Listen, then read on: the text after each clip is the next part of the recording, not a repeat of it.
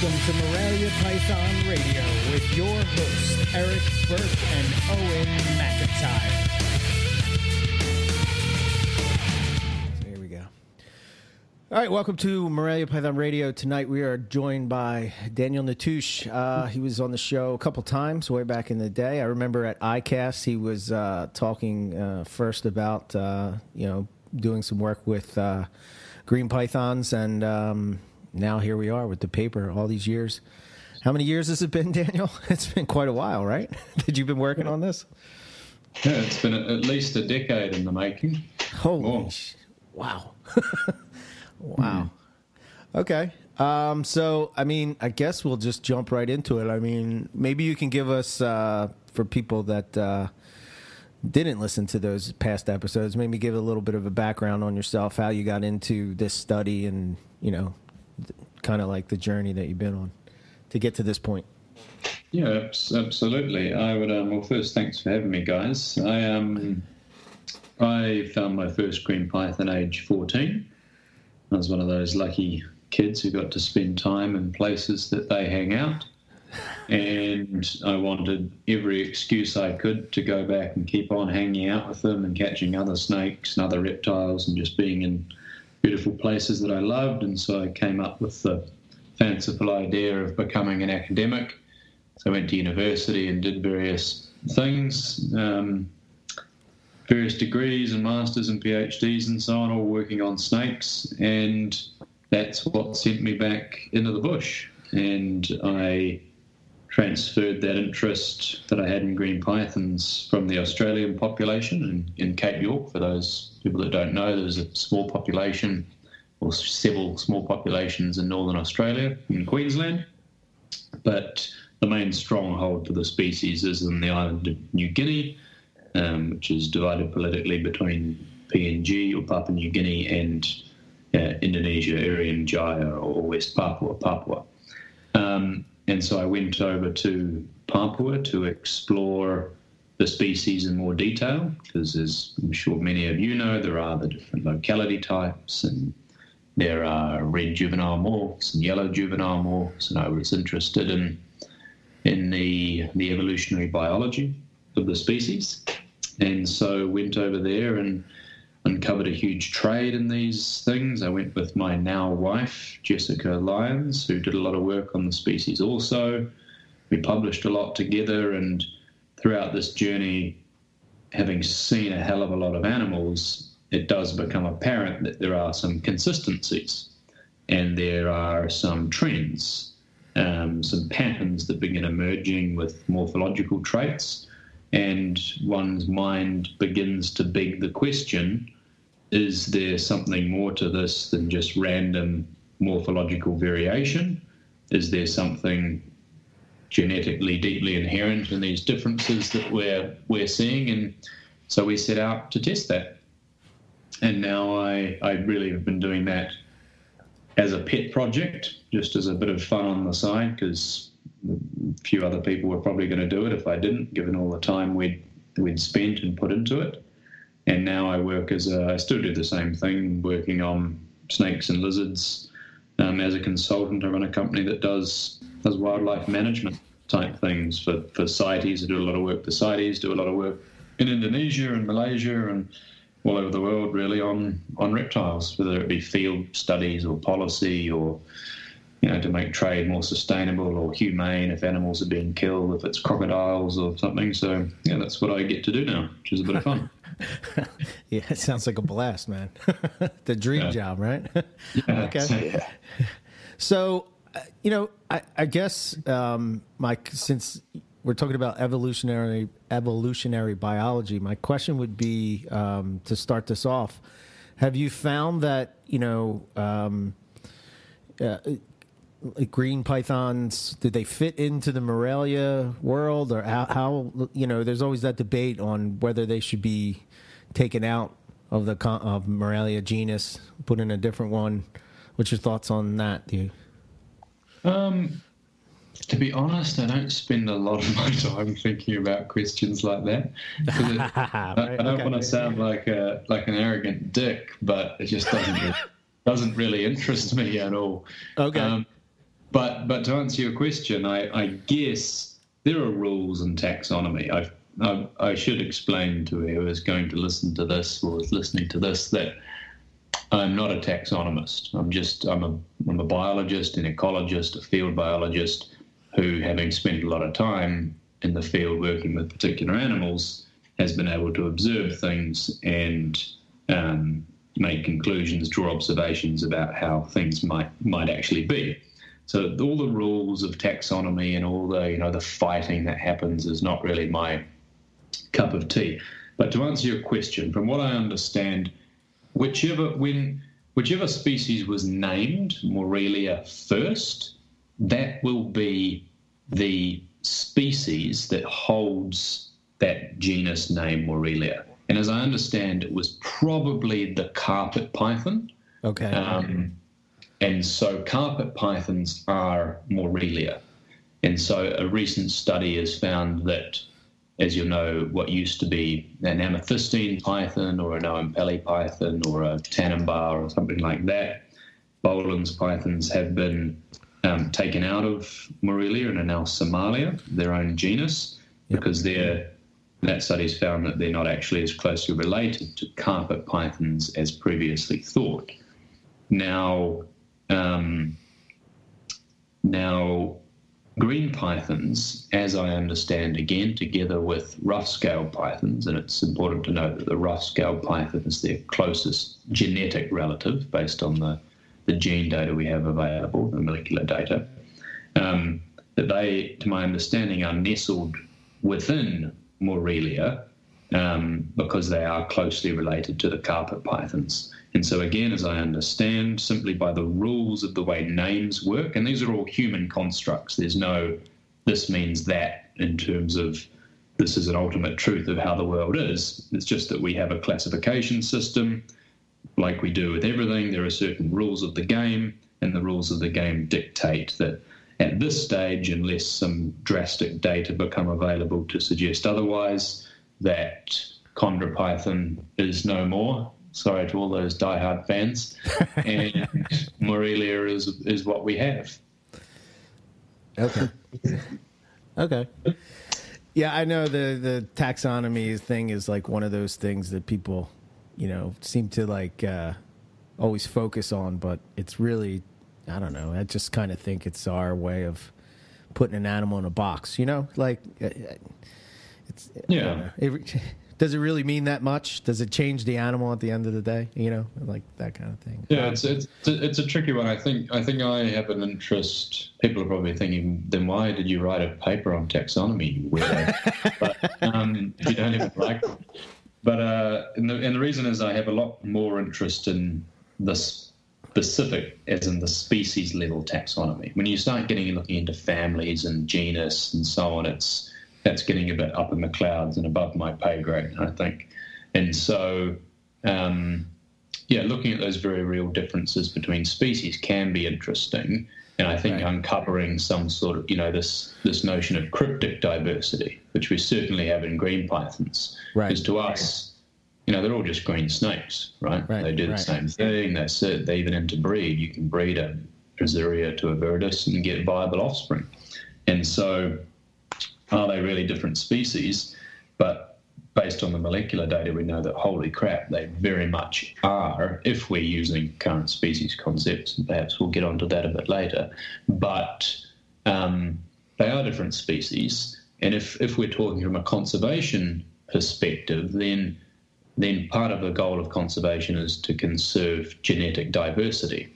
Mm-hmm. And so if that is one's goal, then you wouldn't want to, say, for example, impose a management system that cut down all the forests and killed all the snakes that just happened to be in the sites where one species occurred and not the other, thinking that, I conserved half of them, so I'm allowed to chop down the rest of those forests, when in actual fact, you chop down the forests with a stronghold for that very separate species, and you've wiped that genetic diversity off the earth.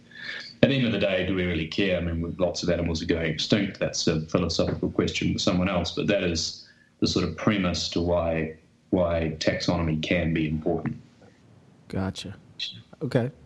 What are the chances of the local governments taking it that far and actually following through and putting those protections in place?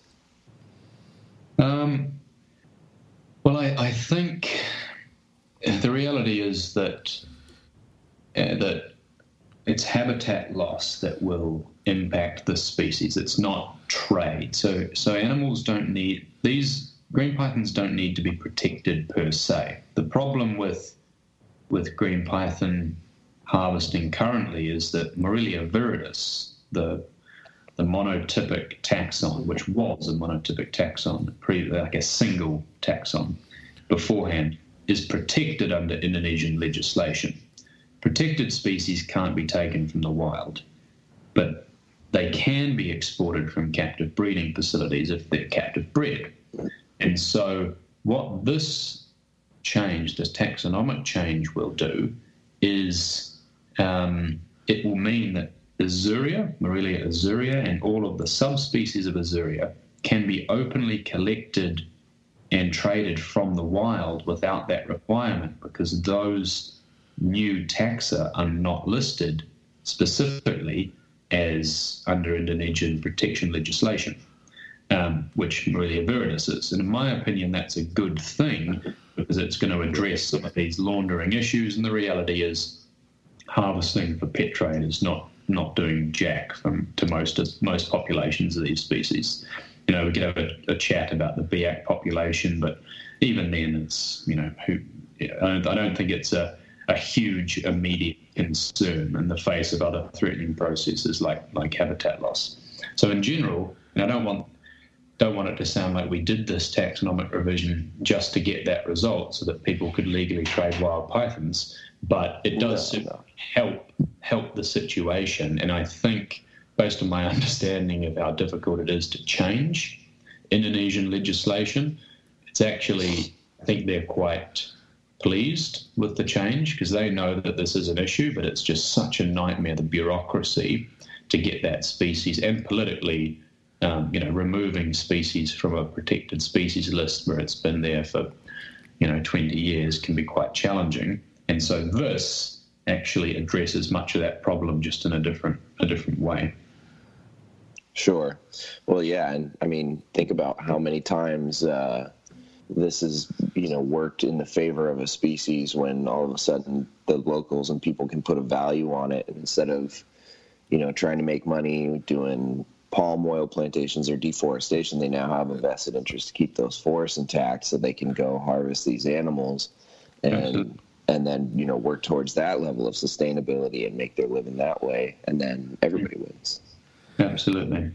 I mean, I would like to see some sort of, I'd like to champion it. I just don't have any time. But, you guys like you in your industry could come up with some, system or governance structure where you paid an extra $2 for a locality-specific snake, and you knew exactly, you got a GPS coordinate to show, because you can now get your Kofi owls legally from the wild once this taxonomy is adopted by the Indonesians and CITES. You can now get your biaks or your Pedido Island or your random little river on the north coast of New Guinea. You can get that legally with accompanying locality data if there's a bit of a levy that's being paid for, and those funds could go back to local people, and that's how sustainable utilization, conservation through sustainable use strategies sort of come about. And so I think there's an opportunity here if someone is willing to take it forward and to do the right thing. Yeah, absolutely. I would think that would make a very different in the hobby, because you would know that you're getting a wild caught animal. You know that you're dealing with that from the gate, as opposed to wild caught animals that are being sold as, farm raised or. You said it perfectly. I mean, I think that's half the problem. Green pythons have this reputation for being these difficult to keep animals. I'm sort of sitting there going, really? And in fairness, maybe they are when you have to keep them in a box in New York State where it gets -20, and I understand conditions are different, but they shouldn't be that hard. And so what I assume, I have no data to back this up, but what I assume is happening is that people have been getting these parasite-ridden animals, which is not necessarily a problem, but if they are under stress because they've just travelled halfway around the world and now they've been put into a box under conditions that probably are not optimal, because it's difficult to know what these animals need in terms of optimal conditions, they're under enormous amounts of stress. And so those parasites that weren't necessarily an issue for them in the wild, that's when they really start to have an effect. And if you're not treating those parasites because you think you've got a healthy captive bred animal, then that's why your animals are dying. And I said this on another interview recently, but it astounds me still the number of wild-caught green pythons I see on Facebook pages. Just, in the Morelia Viridis forum on Facebook, it's more than 50% of that stuff is wild. You can just tell, and I'm sure you guys can tell instantly as well. It's amazing. Yeah. Yeah, I wonder why too. Like, even now that in Australia, even now that they're becoming the reptile hobby is becoming bigger and bigger, that you would think that they would export as well and put that money back into conservation. Similar thing here, but I guess I don't know. It's a pipe dream. Me and Riley would love GPS coordinate carpet python somewhere all day. And you'd probably be willing to pay an extra couple of $100 to do it. Yes, sure. Absolutely. This is like stamp collecting. It's you got your penny black and your penny brown, and those things are worth hundreds of thousands. Not saying that that's how this would become, but I think there's a lot of dogma and old school beliefs, particularly in Australia, and a few individuals in high places that influence government, and it's tricky to have pragmatic and appropriate solutions to things that should just not be an issue. Yeah, I mean, even stuff like cockatoos, like a beautiful, so I say stupid because they're everywhere and they're annoying. Yeah. But yes. A sulfur-crested cockatoo, some poor German bastard gets caught with a couple of eggs in his underpants as he's trying to walk through customs, and we spend $500,000 of taxpayer money trying to prosecute the poor guy and send him off back to Germany with a slap on the hand and an enormous fine, or perhaps even jail time. Yet at the same time, the state of Victoria has a pest eradication program where we shoot about 40,000 cockatoos every year. And you kind of sit there and you go, so what was the conservation benefit of that? Like, I get it's the law and everything, you have to uphold the law, but God, it would be nice if we had a few more rational heads floating around in our government echelons. Yeah, because, those things, whether we're talking green pythons or carpet pythons or cockatoos, they end up outside of Australia and Papua New Guinea anyway, eventually, so. Exactly. Yeah. Anyway, we a little bit of a shifted gears there for a second.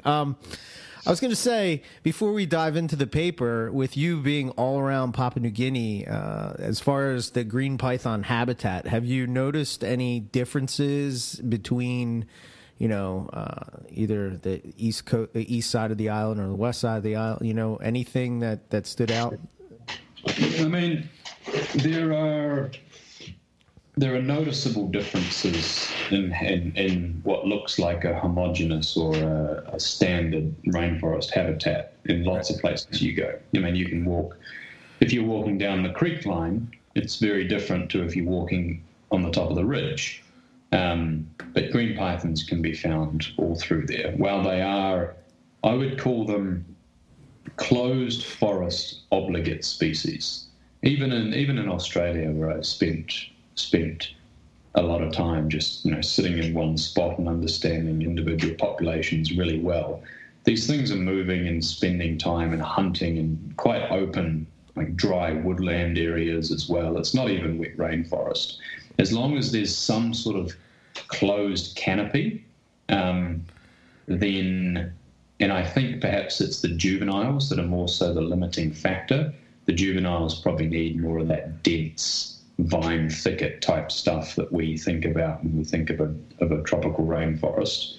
But within that broad habitat type of closed forest, of tropical closed forest, they are actually quite generalist, if that makes sense. So Sure. I didn't see anything that would preclude them in terms of habitat from being in one area or over another. Okay. But yeah, the habitat, to answer your question, the habitats are incredibly diverse, but green pythons are all through them. If their habitats are that diverse and we've got species across these different regions that sort of fill the same niche, are they feeding on the same thing? Like, is the prey the same, or is the prey also as diverse as the habitat?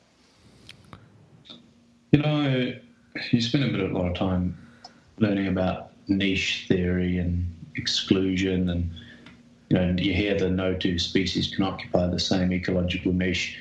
I'm less convinced that you get a huge competitor exclusion effect happening, particularly with snakes. That a snake only needs to eat once a month, or a big python can go a year and a half without eating and not lose any condition in the wild. And so to suggest that that one ate the rat and I didn't get the rat and now that's going to screw me up, I'm not a huge believer in that. But yeah, you get, if you're talking about the green python taxa, perhaps we can speak about it later, but in terms of other species more broadly, there are just so many rodent munchers. Take rodents, for example. So many things munching on rodents out there in various habitats that to suggest that one or another is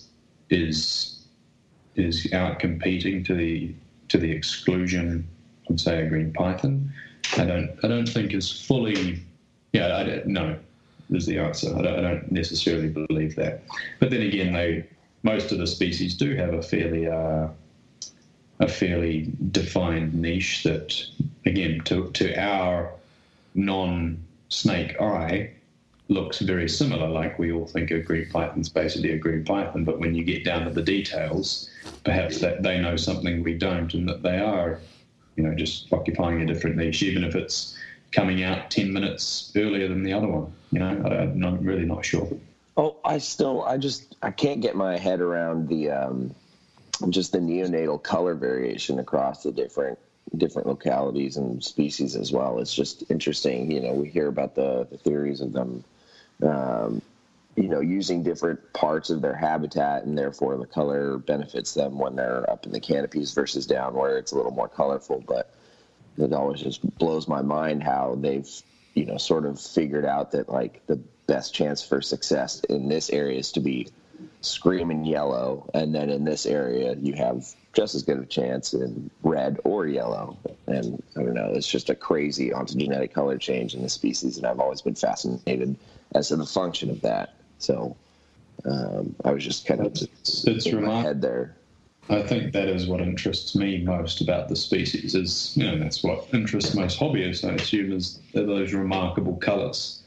And my only comment would be how they figure it out, like everything in evolution, over a bloody long time, with a lot of snakes dying because of small little differences in their genetic makeup that manifest in their phenotype or morphology. That means they're slightly better, even if it's 1% better. When you add up 1% over thousands of generations, that's how you get some of these mutations proliferating, and that's basically how it would have happened. There'll be selective advantage somewhere, and we think we know what it is, but I suspect things, like we haven't looked at the thermoregulatory capacity of the different colours, and I think there's probably something to do with how quick these animals heat up. I've got a friend I shouldn't poach his theories, we've been sort of working on it together, and he's been doing a bit more than I have. Really experienced keeper called Kieran Ayland in Australia, and has a bit of a theory that the rate of heating actually influences the colour as well, and because green heats up far more quickly than does yellow and red, that these animals, because they need to hunt in sun-dappled, in sun-drenched areas for small lizards, they don't want to heat up too rapidly in the sun, and so that's why they also have these colours which are also linked to camouflage. But anyway, how you tease all this apart and say what is more important than the other? Is it thermoregulation? Is it camouflage? It's difficult to tell. Wow. Wrap your brain around that one. Wow, that's pretty interesting. That's insane. That's so cool. All right, so as far as the paper goes, maybe you can just give us how you broke them out as far as species and subspecies. So as most of you knew, based on the work of Leslie Rawlings and Steve Dinellan, who Steve's a co-author on this paper too, we knew there was very likely to be two species, one being Viridis in the south, roughly in the south, and one being Azuria in the north. And some others went ahead and just tried to describe them as full species, again, without the good data. Even the authors themselves had said, the authors of the previous genetic work said we're reluctant to designate Azuria to be a full species because we don't have all the data. Nevertheless, folk like to jump the gun, and they went ahead and did it. That's cool. And so we knew we were looking at two species, but then when we did the molecular work, and I should say that the molecular data that has been used is pretty impressive. So genetic techniques get better and better every year, and we had access to next generation sequencing. So unlike most studies that sequence, one gene, one mitochondrial gene, and maybe one nuclear gene, we've sequenced the entire mitochondrial genome, and we've sequenced about 400 nuclear loci. So it's a really, really powerful data set and incredibly difficult to argue with. When the final results get punched out and you analyze them, basically we just become messengers. So you go, oh, here's the data. The program tells you how genetically related they are and how it all sits up, which you can see in these trees in the paper if you've got it in front of you. And we're basically just saying, that's cool. And that's how we spin it. And as you can see, there are deep genetic divergences between the different taxa, and the next step is to obviously see, is there any concordance, is there any correlation with the differences in morphology?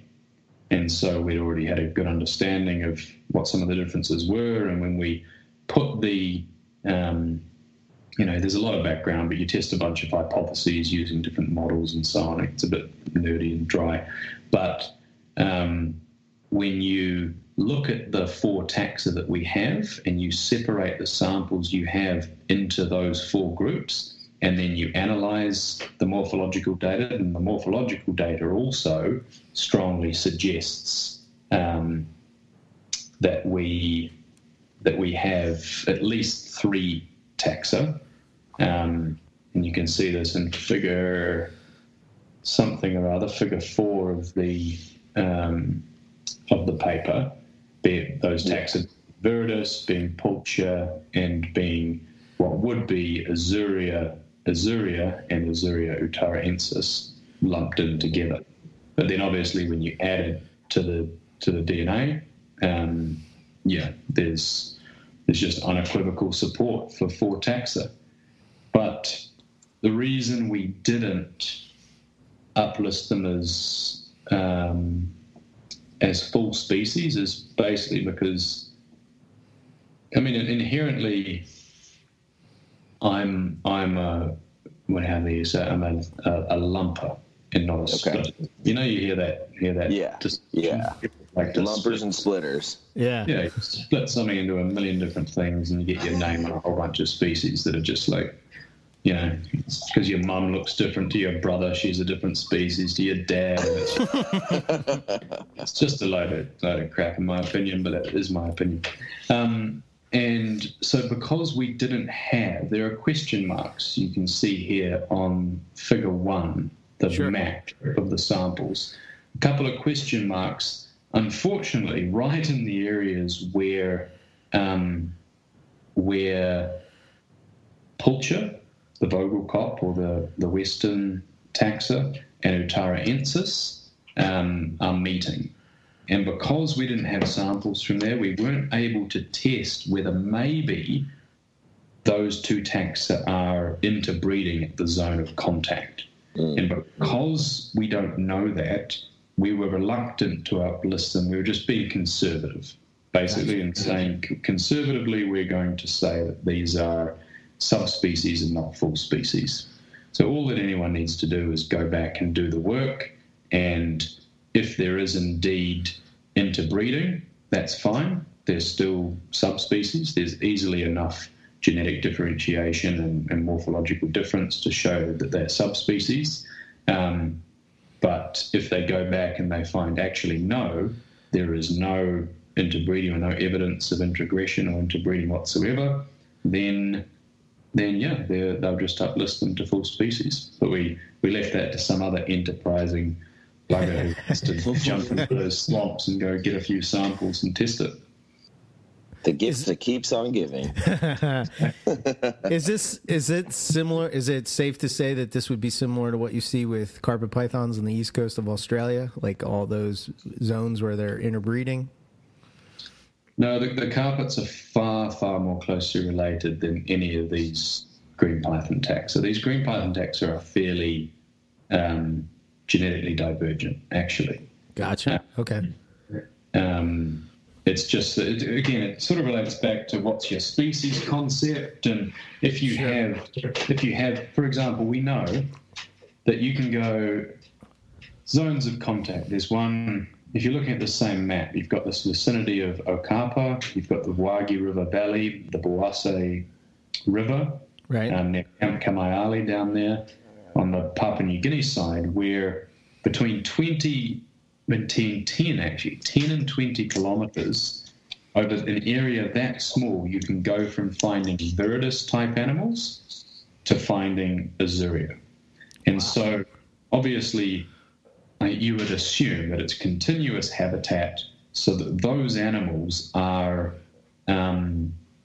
occurring together.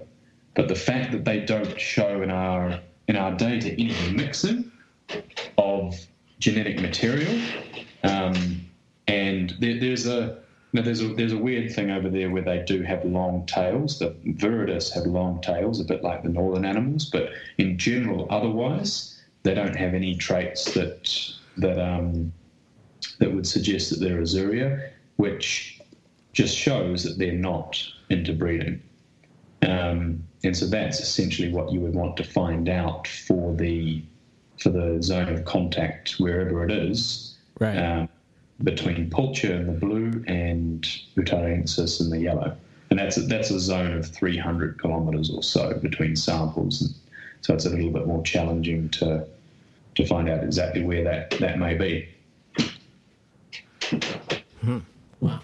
That's so in terms of carpets, I mean, yeah, carpet pythons are pretty closely related, despite the very clear morphological differences.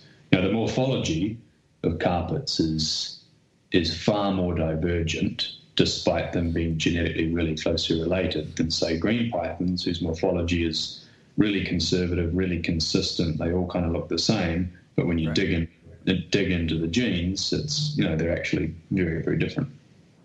Gotcha. Okay. Whew. All right. That's wild. Am I nerding you out here? Am I overloading you with nerd? No. It's great. I love it. It's just that, it's. I just find it fascinating to talk to somebody that's actually been in the field there, and I've seen these things. You'll suppose I'm going to let you escape today with you out getting a bit of story on how you found your own Pelly python. Yeah. Anyway, sorry, go on. No, I was going to say, that's quite a story, man. So we'll save it to the end. We'll talk about these boring green things first, then we'll talk about that. Okay, fair enough. I wonder if do you think we'll see any of this type of, obviously it'll take someone going out there and digging into it, but do you think we'll see any of this sort of divvying up and splitting further with some of the Papuan carpets out there, or no? So when I was in Papua, I collected everything, and so I aim to do this. One thing is, there's a guy, Raymond Hosey, you may or may not have heard of him. But who's that guy? I've never heard of him. Who? So he's named the Papuan carpets Harrison Eye or something. Right. And I've also spent a lot of time, that's where I've spent most of my time, at the very tip of Cape York there. So if you look at the map, that's a little bit of Australia right at the tip. And I've, for my PhD, I caught thousands of snakes. I did it on scrub pythons and carpets and all sorts at the tip. And so I've collected a lot of data on carpet pythons. I also collected a lot of data on carpet pythons in southern New Guinea and have been to all the museums around the world and collected the data from them.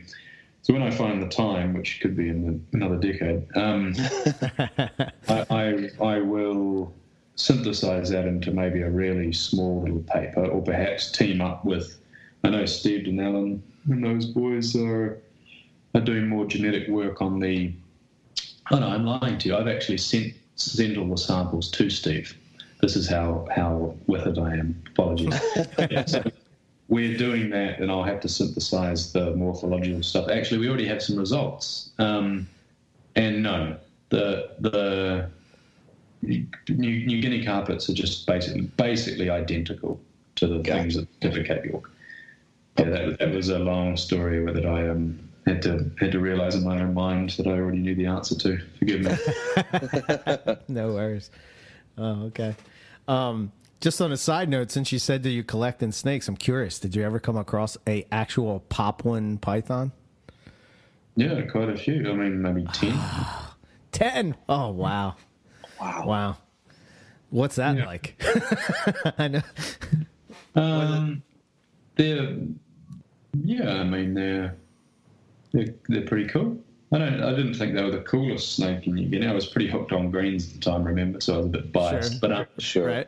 Yeah, no, they were. I'm lying to you. I only found 2 in the wild. I found one on Biak. I found one in Manokwari. And I found one, when I'm saying general areas, and near Sarong. All the traders, the rest I saw were with local hunters, so I didn't see 10. And a lot of people say they like the drier country, right? Which is makes sense for an olive python, right? But I don't think they're really a akin to the Australian olives. But they don't occur down in like Merauke in that dry belt where you don't have any rainforest. But up near Jayapura and around Lake Sintani, there's lots of dry open areas, and all the traders used to say, "Oh, you got to go to Sintani to see lots of them." But I saw one in a village. The other was crossing the road at night. Pretty standard Sure. stuff. They were nice. One was big. One was 3.5, almost. Well, I didn't measure it, but probably 3.5 meters long. Nice. Wow. Very, very cool species. Yeah, for sure. Love those. Definitely not the colors of a green python, that's for sure. I'll give you that. But definitely a very interesting python as far as, its head structure and color change and all kinds of crazy stuff, at least in captivity, Absolutely. And not well known at all. Yeah. Yeah, they're mysterious.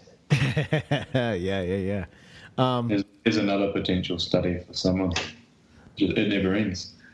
Especially in that area, there hasn't been a whole lot of real studies of the wildlife. Is that accurate? I mean, in Papua New Guinea, there's been a little bit because there's been investment from sort of European scientific institutions. But typically it's because it's such a rich landscape, it's been focused a lot on the taxonomy and less on the ecology, the sort of stuff I'm interested in, and I imagine a lot of you guys are interested in. Not what is the animal, but what are the animals doing on a day-to-day. And so that's the sort of thing that interests me, and the answer is no. Typically, it's very. It depends who the funders are, and I know the Indonesians are increasingly doing work in Papua, but obviously politically, it's it's a bit of a minefield. No pun intended, and so most of the work I know they do there is taxonomic work, but they are increasingly doing it, and perhaps I'm not giving them the benefit of hard work done just because it's published in Indonesian or something and not in a Western journal. But I also have contacts with most of those guys, and they're not doing a lot of that pure sort of long-term ecological stuff like you might read Rick Shine doing at Fog Dam, or that I did for my PhD, where you're tracking a damn scrub python for 3 years or something like that. It's typically much more logistically challenging to do it in a landscape like that, where you've got all these other political and concerns for safety and all sorts of stuff going on.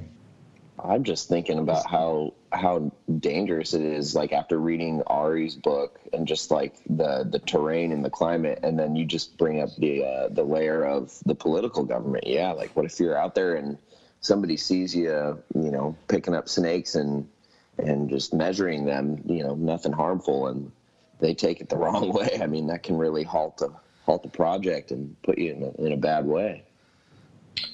Yeah, I mean, absolutely. It's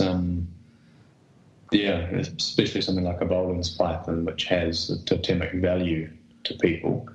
I mean, that's all part and parcel. I look back now. I mean, they say you get killed for 3 things when you're getting money, a guns, and girls. And when we were there, I had money and a girl.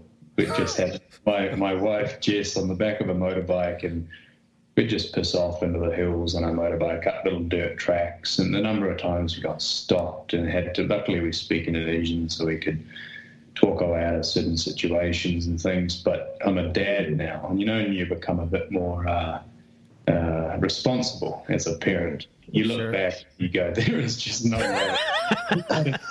A death wish. Oh, yeah. Did you have to obtain any like local government permits or anything like that? Like make peace with, local governors or anything like that in order to go do your studies out there? Absolutely. There's a whole process. There's lots of stuff to do, and you need to meet with every little local office and the police, and you have all these, Surat Jalan, which is a special Indonesian thing that you got to go and get this stamp from this office and this stamp from that office, and it's a process. Okay. Interesting. Wow. Yeah. I mean, we've talked about wanting to go there, but just to see carpet pythons, but everybody pretty much says don't go there. No, I shouldn't. It's really not that bad. No. Some of the stuff we did, because it was so remote, because remember we were also interested in seeing the country, and I didn't, but you can go to certain areas where it is absolutely safe. I mean, Biak Island, you're incredibly unlucky if you're going to get into strife. Most of the Raja Ampat and Sarong area, fine, Manokwari. If you want to go see carpets in Merauke, that's easy. I think you can even get a direct flight from Jakarta these days to Merauke, or maybe one stop. And there are hotels, and it'll be a bit difficult because you don't speak the language, but you just find someone who speaks a bit of English and pay them as a guide. And you need time is the thing, because if you don't know exactly what you're doing, it'll be hard to track stuff down. Learning the language helped us immensely. But you can engage with locals there who can take you out. You can just scan the roads and do your thing. I mean, it's not insurmountable. It's an adventure. If you're looking for adventure and you don't really care whether you find one snake or 10 snakes or 0 snakes, then you haven't lost. Okay. And you'll have an adventure, that's for sure.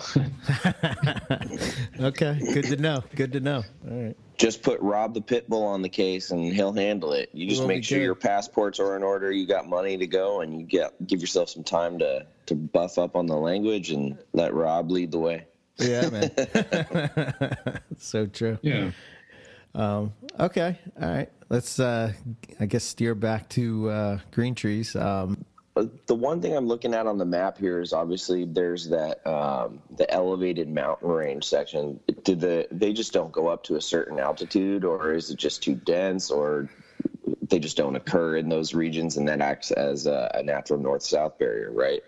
Yeah, so that's basically the isolating mechanism that created those two species, the north and south. Sure. And Viridis. And some of it's, covered in snow and glaciers and high mountain peaks. So that's obviously a bit of a challenge for a green python to crawl over. But this is a fairly broad approximation. I'm talking, these are the places I've been, this is what I know it looks like. I've spent frickin' ages just scouring over topographic maps and getting an idea of, precisely where something may occur or where it may not. Keeping in mind that the valleys, the highland valleys, are typically filled with rainforest, or just a montane type of rainforest, like you see from, say, Carl Swidak's book in the Wagi River Valley there. And greens do penetrate up those valleys.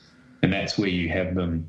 You might have a river valley coming in from the north and a river valley coming in from the south. You've got Viridis coming up the southern valley. You've got Azuria coming up the northern valley, and then they meet in a highland valley at the top, and that's where you have some of these zones of contact between the two species. Right. Now, that's why, for example, Carl Swidak, talked about all the highland animals have white stripes. I don't know if you picked that up in his book. Yeah. And all the lowland ones don't. And that's basically because he hadn't travelled much in New Guinea, and all his time spent in the area of Viridis distribution was in the highlands, near Nondagul and the Wagi River Valley. Then he dropped over the north catchment of the Jimmy River Basin and started hanging out with Azuria. And so he'd already noticed, he just attributed it to elevation, because I guess he didn't have that broader geographic understanding of the species. So then what were you finding as the physical barriers between, the subspecies and some of the east-west divisions? No idea.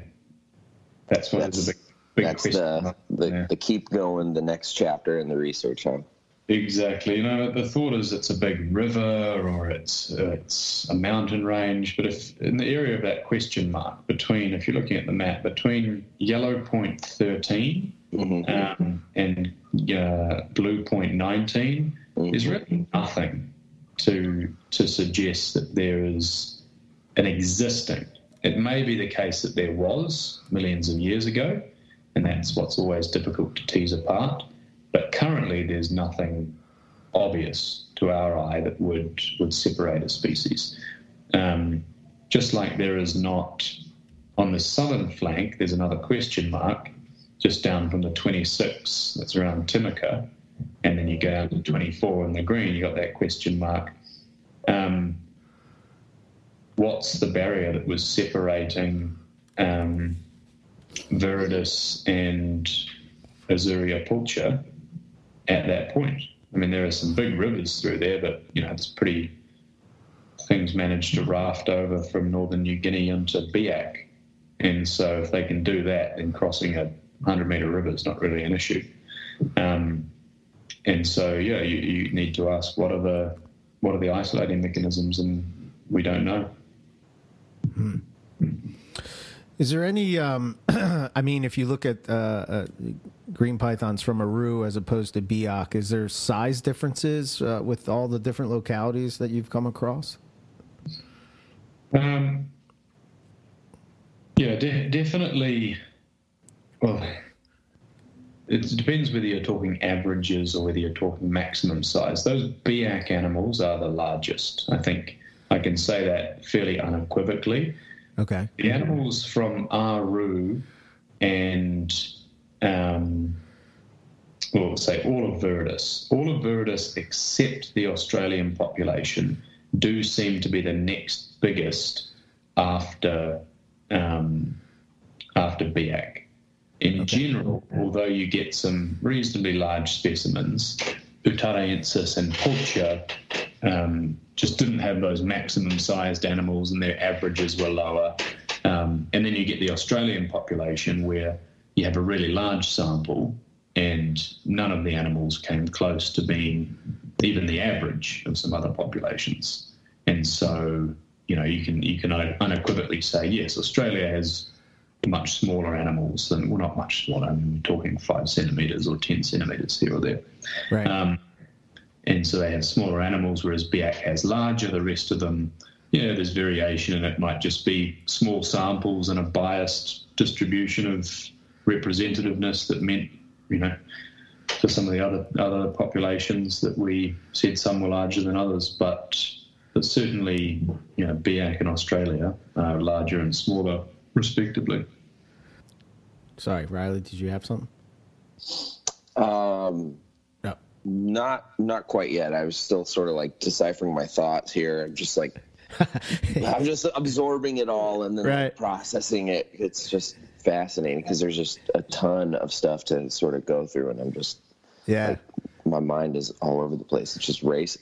It's crazy to think about like how vast and unexplored some of those regions are. And I was just looking it up on Google Maps to see like what stands out in those regions, and there's just nothing.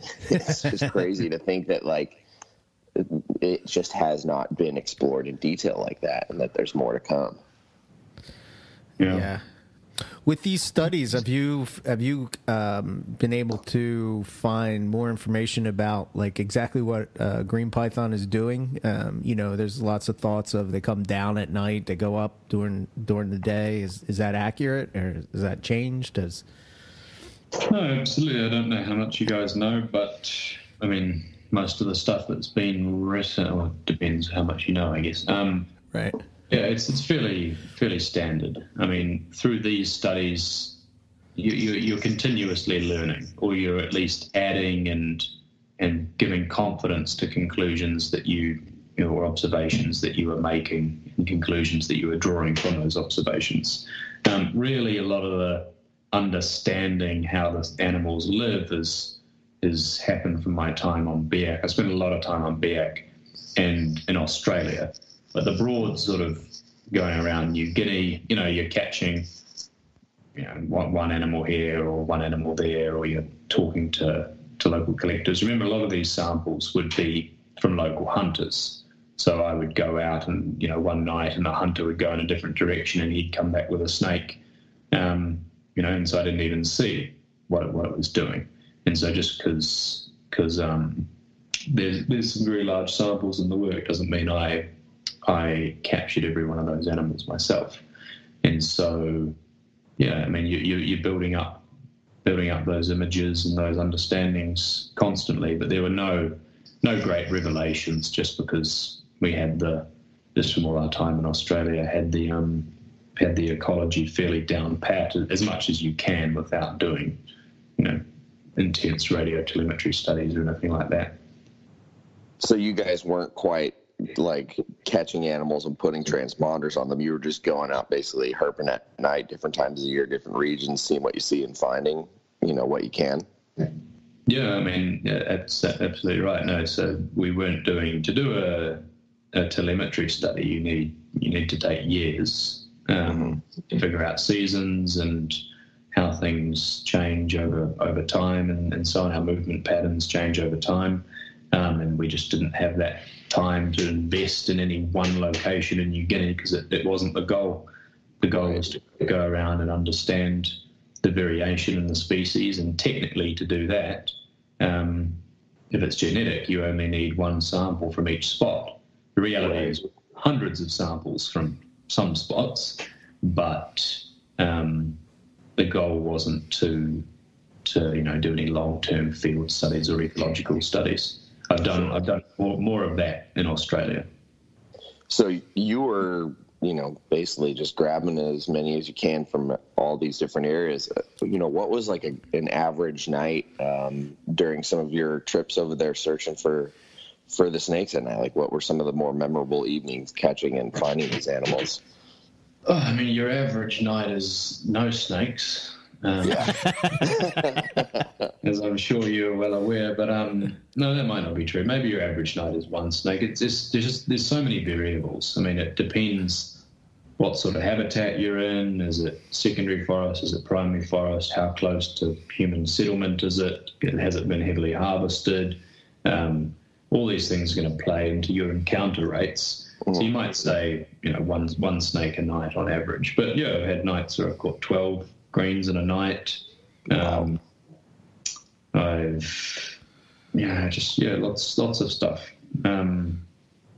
Finding juveniles and hanging, crawling around under ferns and things during the day and finding little juveniles. And we did a bit of work putting big enclosures into the forest and then putting different juvenile morphs inside them and just seeing where they hung out.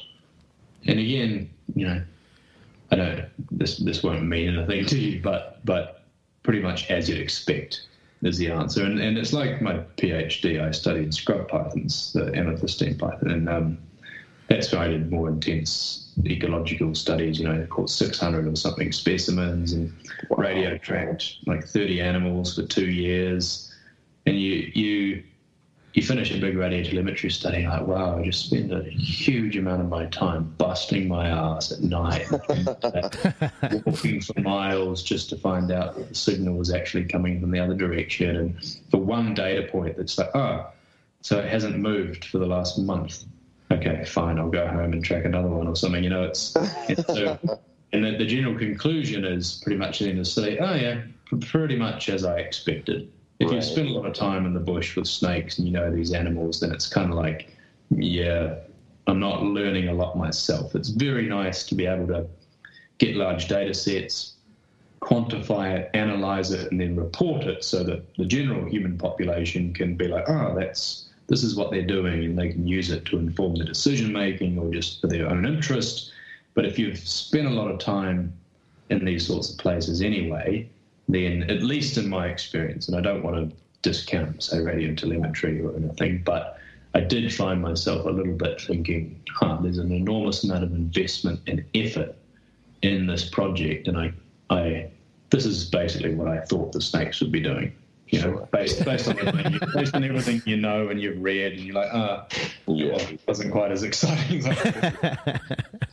So were you finding these animals mostly stationary, or did you ever find any on the go? Because in the hobby, people commonly refer to them as, snakes on a stick. They don't do anything. We kind of have this sort of cookie cutter approach to keeping them in these, cubes and make them feel covered, and they come out at night and they don't really do much, and that's that. But Dan Maleri had a video where he found one on a rock and, one hanging out in a hunting position. What was your experience as far as what you found them doing? I think some of it is obviously biased by the search image that you adopt. I like to arrogantly think I've got a pretty good search image because I've been doing it for a while, and so I target areas and places and times of day and climatic conditions that I know are going to be favorable for me to find snakes, which may influence the behavior of those snakes. So when I say that, when I go out, I don't waste my time looking up in trees, catching snakes, and this is why road cruising is so useful. So a pristine habitat is a better environment than a road, but for you to bust your ass walking through 500 meters of thick vine forest looking for snakes, probably with a visibility either side of the line that you're walking of 2 or 3 meters, is not going to be as efficient as in that same period of time driving 100 kilometers of road, so 100 Ks, or say 100 miles, times 40 or 50 meters, which is the width of the road, with perfectly open visibility on that road. And of course the road is not as good a habitat as the pristine forest. But just just by sheer probability of chance that a snake's going to be hauling itself over it. That's why road cruising works so well. And so I adopt a similar principle when I look for green pythons. I don't bother, looking. It depends what you're doing. But if I need to find a snake tonight, that's my goal. Then I will find a pretty good, walked path, a trodden path that's fairly narrow. So it's not like a big, a highway for cars or anything. It's a little hunting track or something. And I will walk down it pretty fast, and I won't bother searching anything really above 2 meters above my head. So if I look out to the side and I whip along pretty fast, almost at a run, basically as fast as you can walk along a jungle track. And most people would go, oh, you're missing stuff. But I think if you have your search image down and you know that you can cover a lot of distance, then you're finding snakes at night within either on the ground or within the first meter of the ground in that hunting position. And so that, for me, has proven over the years the most successful way of finding snakes. So it means that's what I see them doing a lot. Sure. But obviously we know from some telemetry studies that have been done that they do start moving between 6 p.m. and 8 p.m. Then they'll set up there in the evening, and they will set up their ambush position during that period, which means out of necessity they have to move. And so, I've probably found in my lifetime 50 or 60 green pythons crossing roads. Wow. Or I've just, and I've found maybe 10 or 20 just cruising through the bush, or cruising through the trees, or, and I've found far fewer green pythons sitting in that characteristic little turd shape up on a bush. Probably because I'm not looking for them. And in those occasions when I, as a kid mainly, when I had far more energy and motivation, running around in the bush during the day, I would find the odd green python, awesomely curled up, doing its little thing, maybe 2 meters off the ground or something. And it was such a rush. But given the amount of time I put in and effort I put into trying to find those 1 or 2 individuals, it didn't really pay off. And so I think I draw many of my conclusions from the work that David Wilson has done and just my general observations of a large number of animals that weren't tracked. But they do spend the majority of their time just curled up during the day, high up in the canopy or in the trees. And then they come down between 6 and 8 and they set up ambush, sometimes on the ground, but mostly, in the typical, tail wrapped up and head down towards the ground in ambush. And then between sort of 6 and 8 in the morning, they head back up in the canopy. And that's their gist. So, I think people that are finding them on the move are finding them during those, serendipitous periods, those opportunistic or, those fairly time-limited periods where they are actually getting out and moving. Sure. If a snake is moving around during the day, in the middle of the day, then it's likely been disturbed or it's sick or... not always. There's always exceptions to every rule, but I'm talking broad, general rules. Right. That's kind of how they function. It's so interesting to hear you say just what you just said, because I'm applying that to our search for the Owen Pelly python, and we searched for this thing for days without any luck, and we were looking in the wrong spot.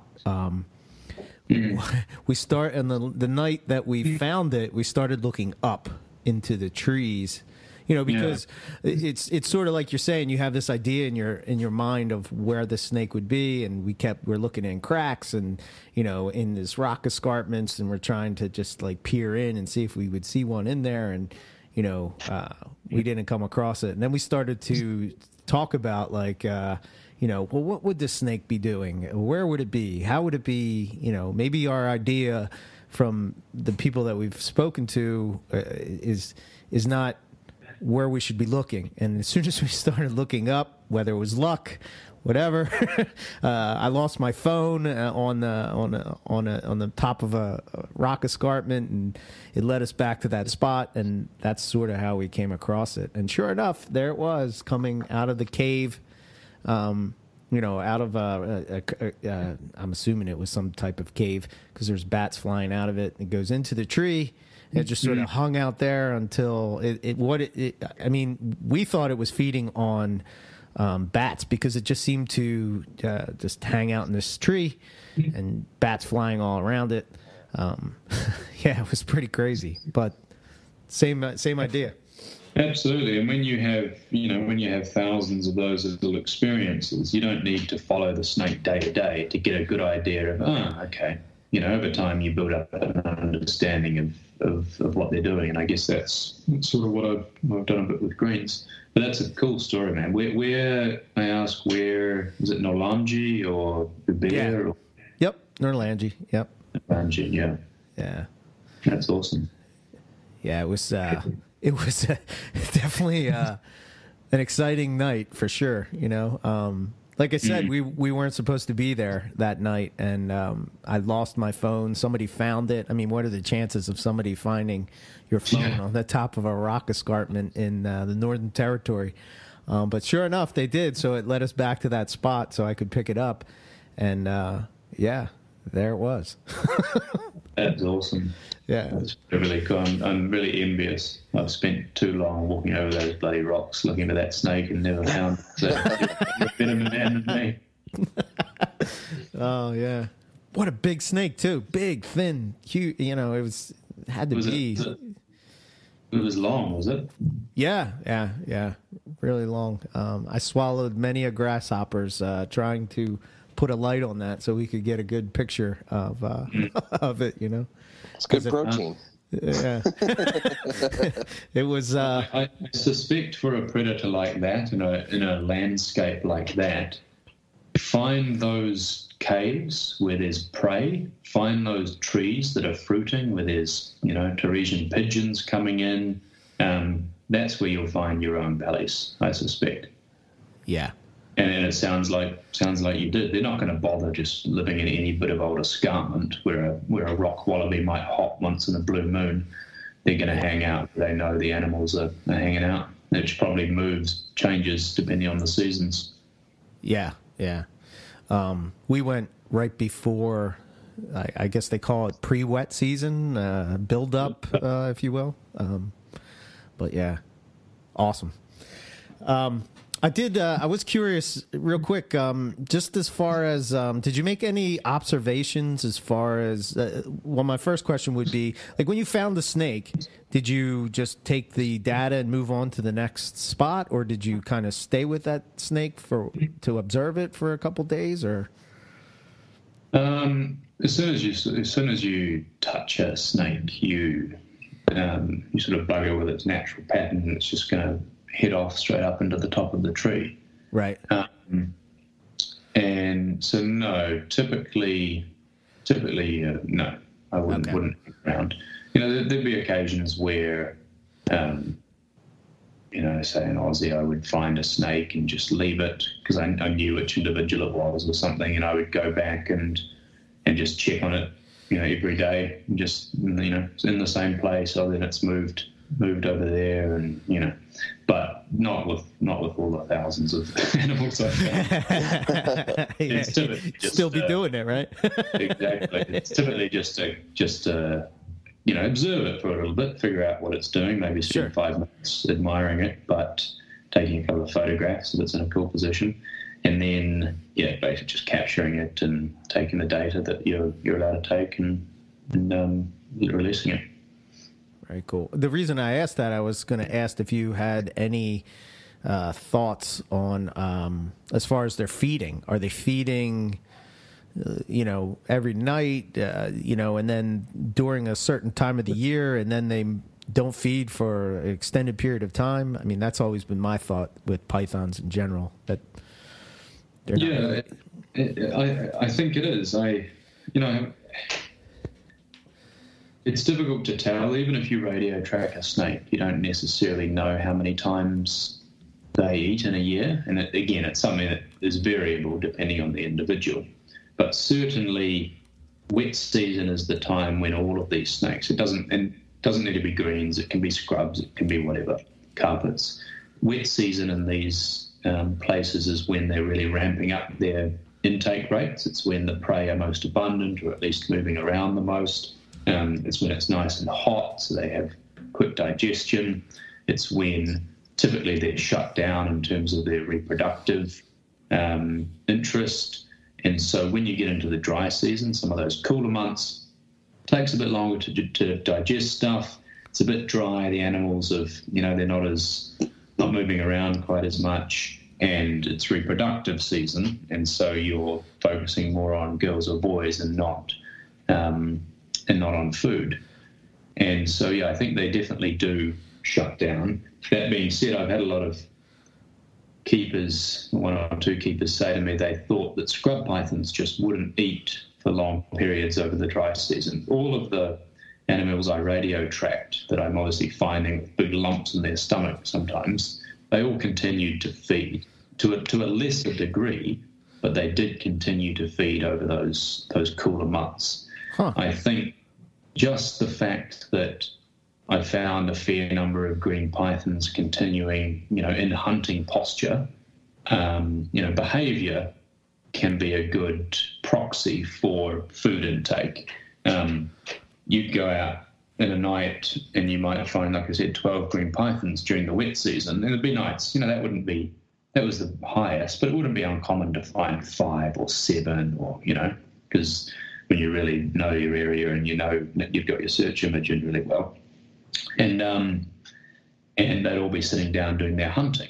Yet I can apply the exact same technique, all the areas that I know, etc., and I can go for a week without finding anything in the exact same place during the dry season. And so that should be telling us if the animals aren't hunting, they're obviously not going to be eating. And there's no evidence to suggest that they've switched to a different prey item or that they're hunting birds in the canopy or anything like that. And so, yeah, I think they do just hugely shut down their food intake during that dry period. I wish I could do that. I always think about this, and so given their activity levels and where you find them and what they do during the day and night and their seasonal, behavior patterns around prey, given all these factors and how, they tend to behave, what, obviously without having done any blood analysis, what role do you think UVB plays in their life and their health benefits? Do you think they are exposed enough under natural sunlight to obtain that? And do you think that's crucial to them, or do you have any sense of that at all? I suspect in much the same way that human beings require vitamin D, which we can get from the sun, these animals require sunlight for both that vitamin and for various other metabolic processes as well. They're obviously ectotherms, so they rely on their environment to thermoregulate and their behavior to thermoregulate, so they're going up and sitting in the sun out of choice. And so obviously that has a long-term effect over generations and generations. And so I suspect that, yes, it plays a big role in various things. I can't speak to what the benefits are or the costs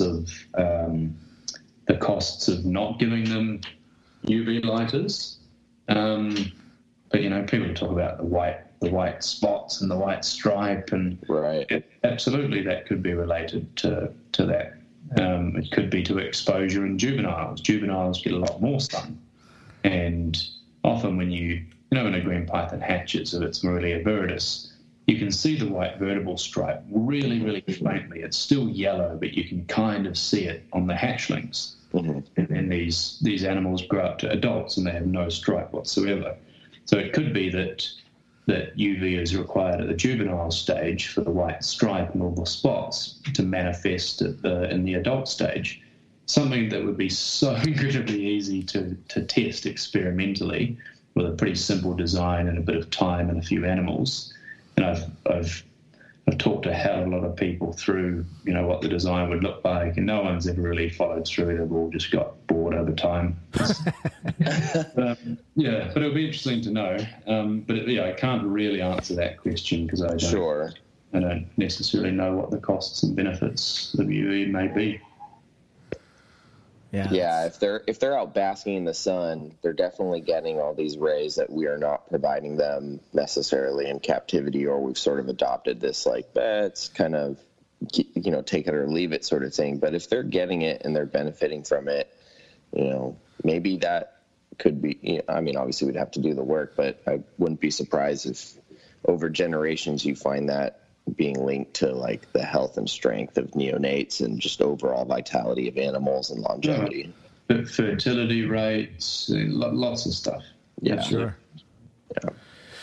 Yeah, it's one of those things. Is it needed, or is it, it seems like especially for python keepers, we sort of are just happy and content staying in our box and never pushing outside of that box and trying.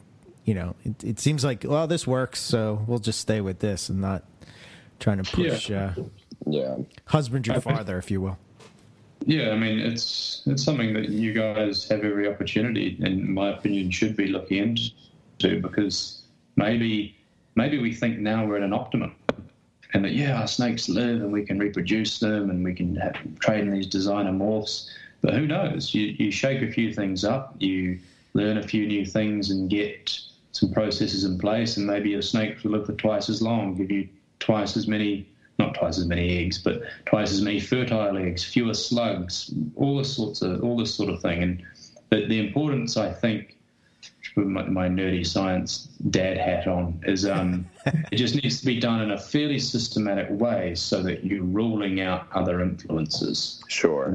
It's people often go, what the vertebral stripe, the white stripe, what if it's the diet, what if it's what if it's the UV, and they'll test them all at once, and they'll test them on 2 animals and then try and draw a conclusion, and it just needs to be done systematically, which makes it a little bit dry and a little bit slow.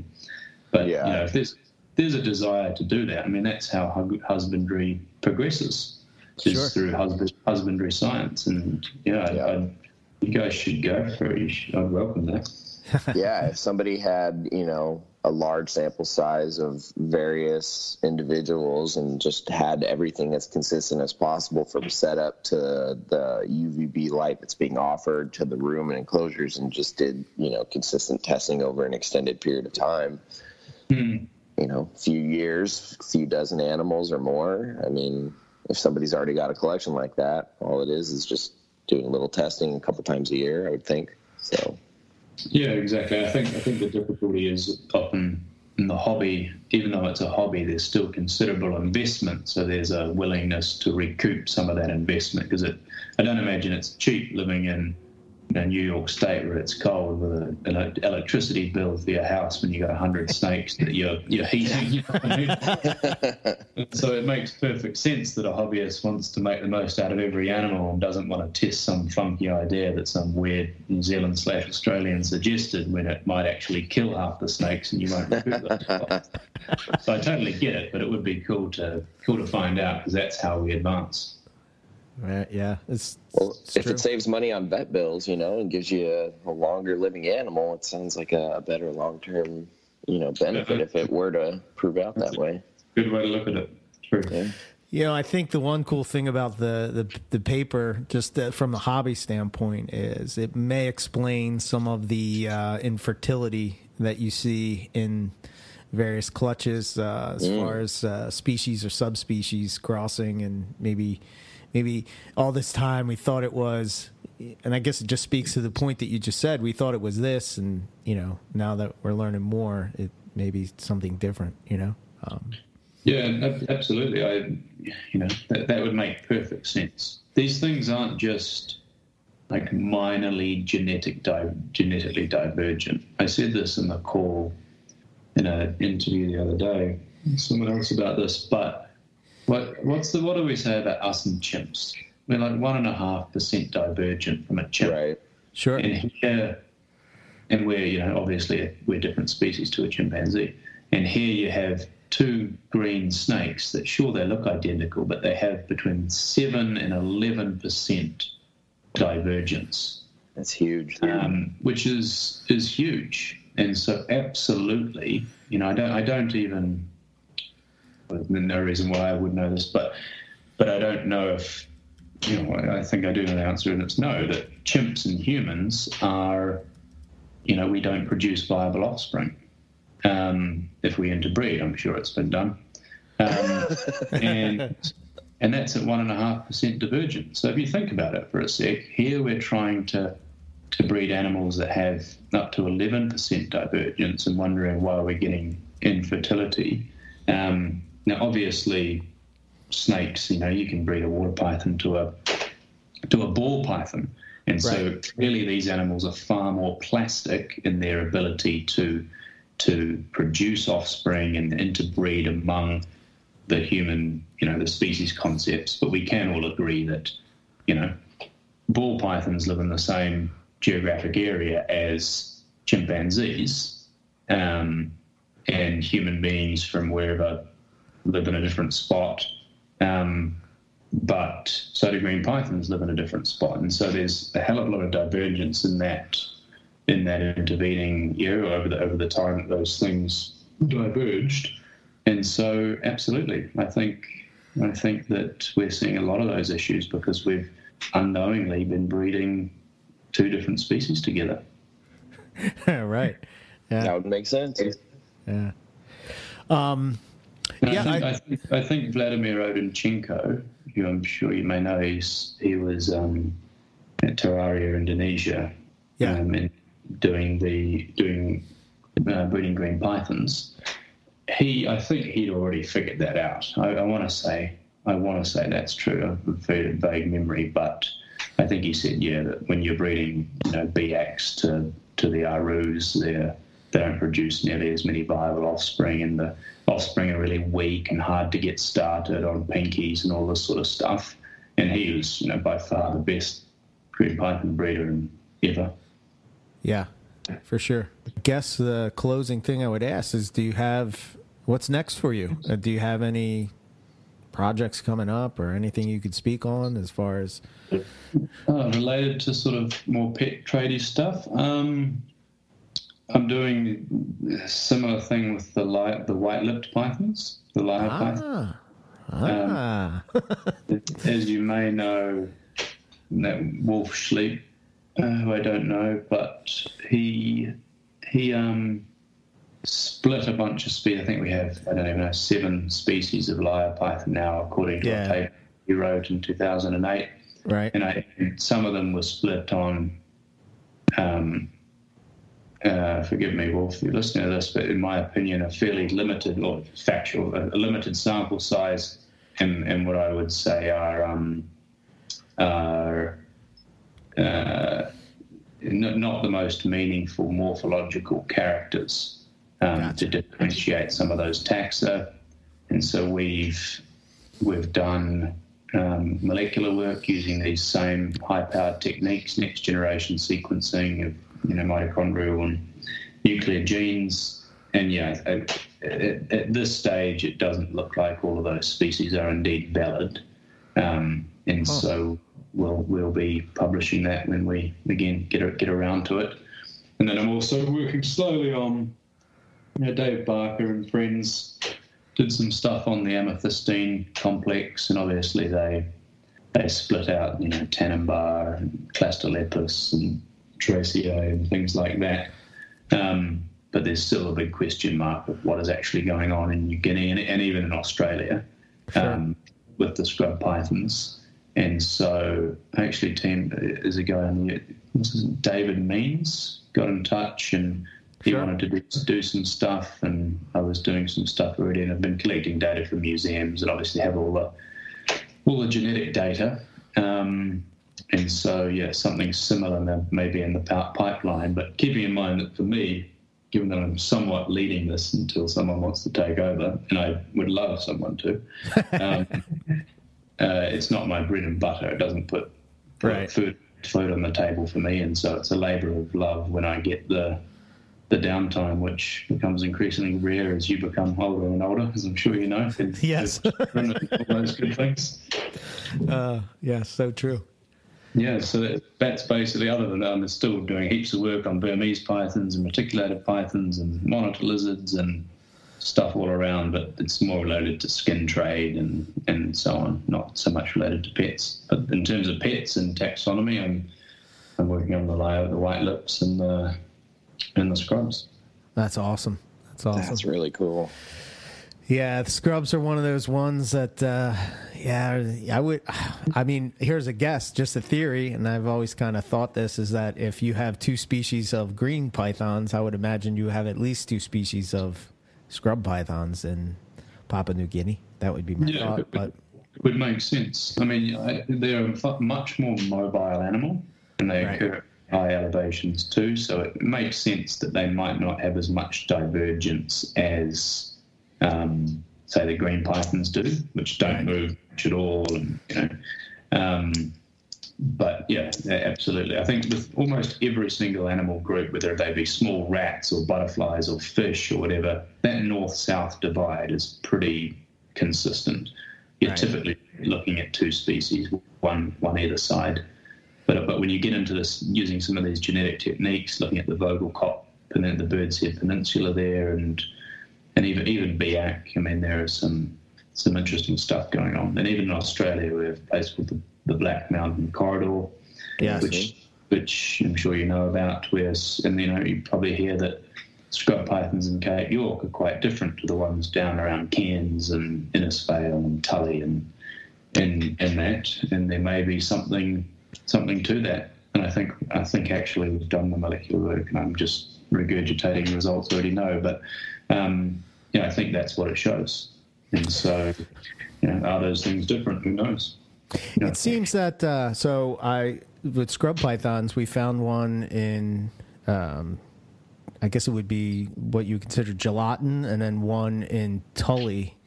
And the one from Tully just seemed that it wasn't as dark as they kind of looked a little bit different. I mean, I don't know if that obviously, phenotype doesn't translate necessarily into different species or anything, but that's interesting. I mean,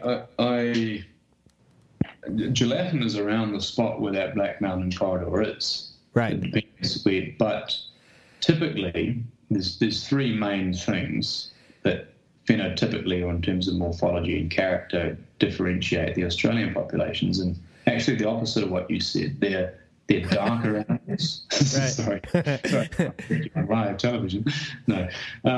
So the southern animals are typically darker than, say, the Cape York animals or the stuff to the north, which makes sense because it's colder and so on. They're way more aggressive, and they're bigger. They're bigger animals. Right. I caught 600 or more, 700 maybe, scrub pythons in my PhD at the tip of Cape York. And the biggest one I caught in that big sample size was, I think I want to say maybe 4.5 or so meters. Holy shit. Wow.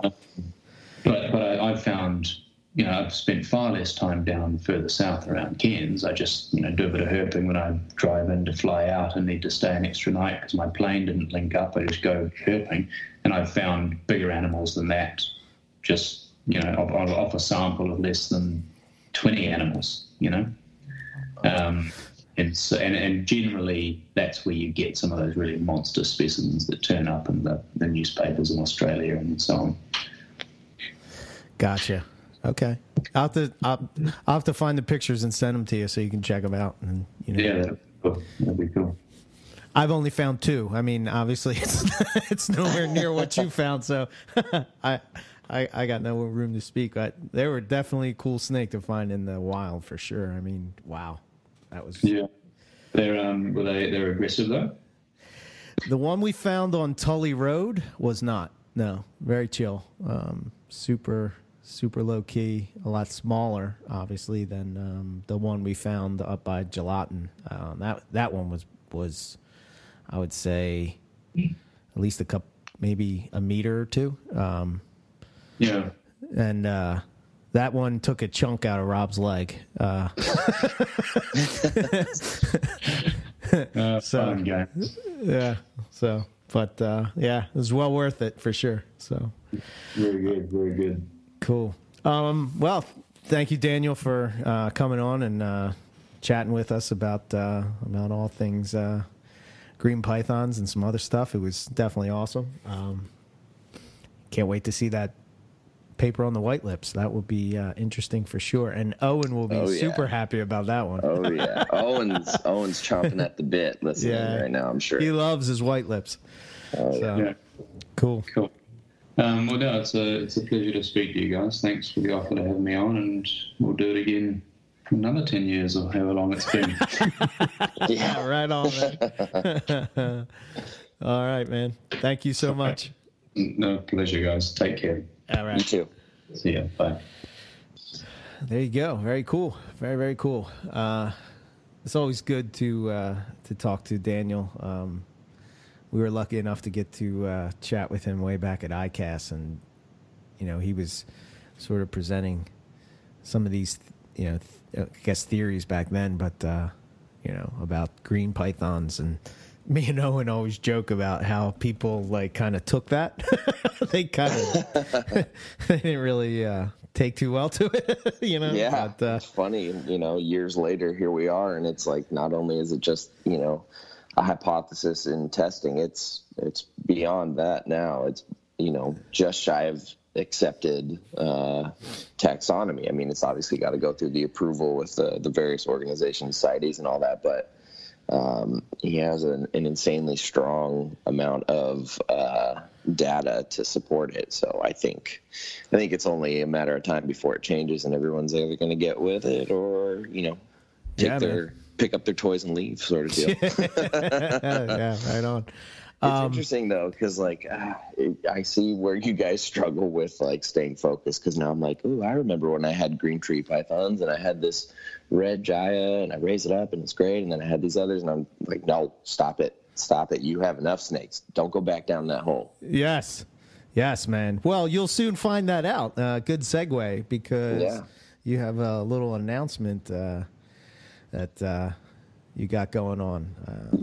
So taking Carpets and Coffee and pushing it into the next evolution. We're going to ditch the name, ditch YouTube for now, and evolve it and mash it up into a podcast, myself with Andy Rea, who's a good friend of mine out here in California. And I'd been thinking about it for a long time. I've been listening to you and Owen for years, and then as this whole podcast wave of everything, cross content, like everything from Joe Rogan to Money Talk to comedians having podcasts to storytelling, all these things. It's pretty cool passive content. And listening to Gary Vee talk about how much the passive content consumption is exploding, and then just sort of always having this itch to do more, it just only seemed right. So the Reptile Room podcast will be starting 2020. We're trying to get some episodes recorded ahead of time, and it'll be much similar to this one. Obviously we're modeling it after the pros. So, but we just wanted to, instead of having information being shared in a text format like on Facebook and whatnot, it's a little bit easier to get more context when you hear somebody speak about it, or you can get somebody to verbally lay it out there, and you get more tone and implication that way. And so it just translates better to people's understanding. It's less likely to come off as harsh or sarcastic or rude or anything like that. And then people actually sit there and absorb that content, and they can do it while driving to work. They can do it while cleaning the snake room. They can do it whatever.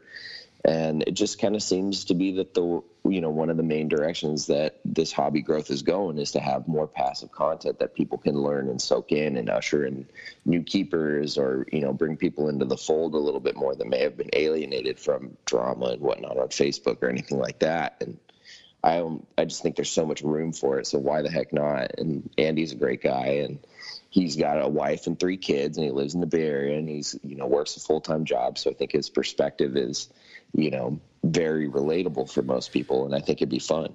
So that's what we're doing. That's awesome. That's really cool. I mean, it excites me to see more and more of these reptile podcasts pop up, and, because it gives me more to listen to, know. Yeah, absolutely. Just being selfish. Yeah. Sure. No, it's good stuff. I think I don't know. I'm curious to see your thoughts. I find that the podcast is is a better format for me, at least, than YouTube, because it's like YouTube, you're kind of like talking to yourself. I think other than what Triple B TV does, where he does actual interviews, it's more, where that is sort of like sort of like what Rogan does, where it's kind of like a podcast and video at the same time, so to speak. Right. But, I don't know. It's much easier, I find, to digest, and maybe it's because I drive a lot or whatever. You know what I mean? To do the audio, but. Yeah. Well, and I know some folks will put on YouTube on their phone and just plug it into their car while they're driving. They'll just listen and not necessarily watch. And so as soon as I started hearing that, I started really questioning whether or not the video content was as valuable as I had been, measuring it to be. And is it worth, all just that effort to sit there and talk to myself and have a chat? And it benefits those people, but it seems rather closed circuit, and it's just kind of limiting. And not to say that there isn't benefit in video content, but absolutely, yeah, for me, when I want to watch video content, it's I want to see somebody out in the field showing their research, finding these animals, or doing training sessions, or working with animals, or showing off how they built an enclosure. Watching people talk is no different than listening to people talk to me. So I don't know. After doing carpets and coffee for so long, I still feel awkward in front of a camera. I'm let's just do the audio thing. I can record it. I can, backlog episodes. We can still, get really good information out there. Sure. There's clearly, no ceiling to this. So why not do it that way and just really take off? So cool, man. Yeah, that's awesome. Glad to hear it. So when is do you have a date for their first episode of when you're going to? We don't have a date yet. We're thinking we're going to try and shoot for having something recorded and ready to drop the first week of January. Okay. Ideally, we will get in some sort of a rhythm and schedule where we can record and have an episode released every other week, sort of get it twice monthly and see how that goes. Okay. Ultimately, it's going to come down to our schedule, because Andy's a busy guy. He's got his wife and kids, his work, and, he's got to be the family man on top of managing the snakes. And then my schedule can, get crazy at the drop of a hat with work, and I don't have normal weekends. And so it's having some flexibility in our game plan is kind of going to be key to our success, I think. So being able to pre-record and just sort of have a little bit of flexibility on when we release episodes will be good. Cool. Pre-recording, I don't want to say it's made us a bit, I don't know if lazy is the right word, but efficient. It's changed. When we were doing the show live, it was I always looked at it as you didn't have a choice on whether or not you could change the day or whatever. You have the guest booked, or you have the show booked in, you've shared it on social media. People are looking forward to seeing that. And now that we've sort of pre-recorded the episode, you have a little more, we have a little more flexibility. The one day, I think it was last week, Tuesday, we were supposed to have Daniel on, and it didn't work out. And then I had such a bad day at work. I came home, and I messaged Joe, and I was just like, and let's just do the show tomorrow with Ari because I'm just in such a foul mood. It'll just translate over. You know what I mean? To be afforded that flexibility has been great. But yeah, it's nice. I'm sure it probably takes a little bit of the pressure off your shoulders. And guess what? Your product that you're putting out is just as good, if not better, especially in the audio department. You guys have really been tinkering with it. And I don't know, I just see it as the natural evolution of your program. You know, you can't just do the same thing forever, but you like sort of can, but let it grow with the times, you know, sort of stay relevant and modern. So, you know, you get new microphones or you get a new format or whatever it ends up being. It's just the next evolution of it as it goes. So yeah, I mean, there's so much content out there, and like even just as you know, I was going to ask, like, you're called the Reptile Room, right? Yeah. Okay. So obviously, you guys are going for a more broad type of topic base. Is that correct? Okay. Yeah, because Andy has a pretty eclectic collection of animals, and I have a mildly diverse group. I wouldn't say as diverse as some, but you know, if we're going to put something out there that is going to be beneficial to people, I thought, you know, why not keep it pretty wide open as far as what we can incorporate. So yeah, we kind of with us, we kind of like locked ourselves into, you know, and it's funny, you go back and you listen to the different years, you can see how like either Owen or myself sort of changed directions for a bit. Sure. You know, we sort of like went off on this and then we sort of came back and, you know, but yeah, I mean, obviously people listen to us and it was good to hear that we're Morelia Python Radio. We're focused on carpets, and it was good to hear Daniel say that carpets will always be Morelia. So it's like, oh, okay. Whew. Yeah. Right. That's good. Superior Morelia. That's right.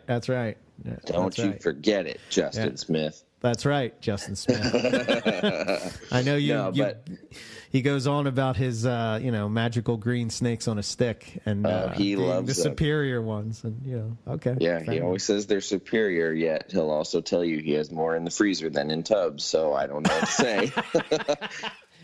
Isn't that right, Jake? I guess they live forever in the freezer. That's true.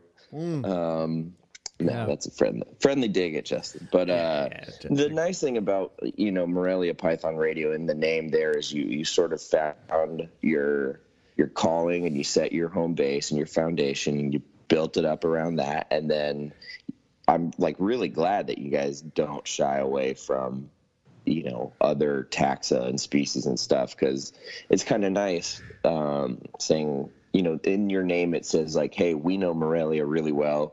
We are enthusiasts of all these other things because we bring on other guests.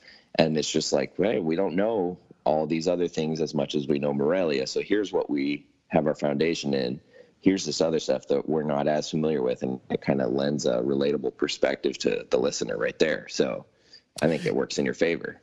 Yeah, it's kind of like, it's funny, like, you know, everybody has sort of their, you know, their little niche in this reptile podcast thing. And it's like, you could have an interview with the same person. I mean, you know, like I take us and From the Ground Up, we've interviewed a lot of the same people. Sure. But the difference is like if we were interviewing, say, somebody that does colubrids, I would rely more on Owen for that. And it would be more of I would be approaching it more from the beginner lens, if you will. Mm-hmm. You know what I mean? Mm-hmm. And yeah. I think it lends for different questions and different 100%. Topics. Whereas our listeners, you know, are probably very familiar with, you know, either carpet pythons, Morelia, or Australian pythons, or just pythons in general. Whereas sure. They may have those same questions. About, you know, say Crebos or something like that. And, mm-hmm. You know, whereas, you know, From the Ground Up, when they're approaching like carpet pythons, and I hear them talk sometimes and you know, they'll say, I don't know, about a line or a thing. And, you know, you can just hear that they're like, I'm not really sure if this is the case. You know what I mean? So it's like, yeah, we're flipped. But the wording comes out differently. The understanding is different across everybody. And you could have the same guest on 4 different podcasts, and each interview would be entirely different. Yeah. which is awesome, and I think that's it makes for a good. Yeah, we gotta like kind of get the podcast community kind of a little bit tighter, because you see these YouTube communities. You know what I mean? You see them all gathered at shows and whatnot, you know. Sure. Yeah. Didn't they do that at Tinley? They had the whole they had like a whole booth that Dave Kaufman and a few other people did, and all the YouTubers were there, and it was it seemed like a good time, and they all seemed to get along and seemed very close. So I see what you're saying. Yeah, we could totally pull something off like that for sure. Yeah.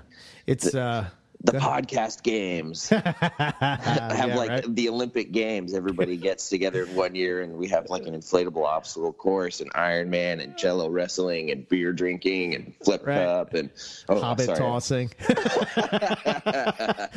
I know Justin and Owen would be very content with that. Oh man, that'd be too funny. Who's the Hobbit in your thing? I mean, both of you guys are pretty. Yeah, so we're coming from the ironic angle, and we're just joking. Andy's a good friend of mine, but he's like this super tech savvy Latino, and I'm this not tech savvy white guy. So it's kind of funny in that angle, if you know old stereotypes, which are horribly not PC. So we won't be playing that up much, but no, it's we're both bald, so that's our angle. Oh, okay, all right, fair enough. We're both bald. I can grow a beard, he can't. So there's that.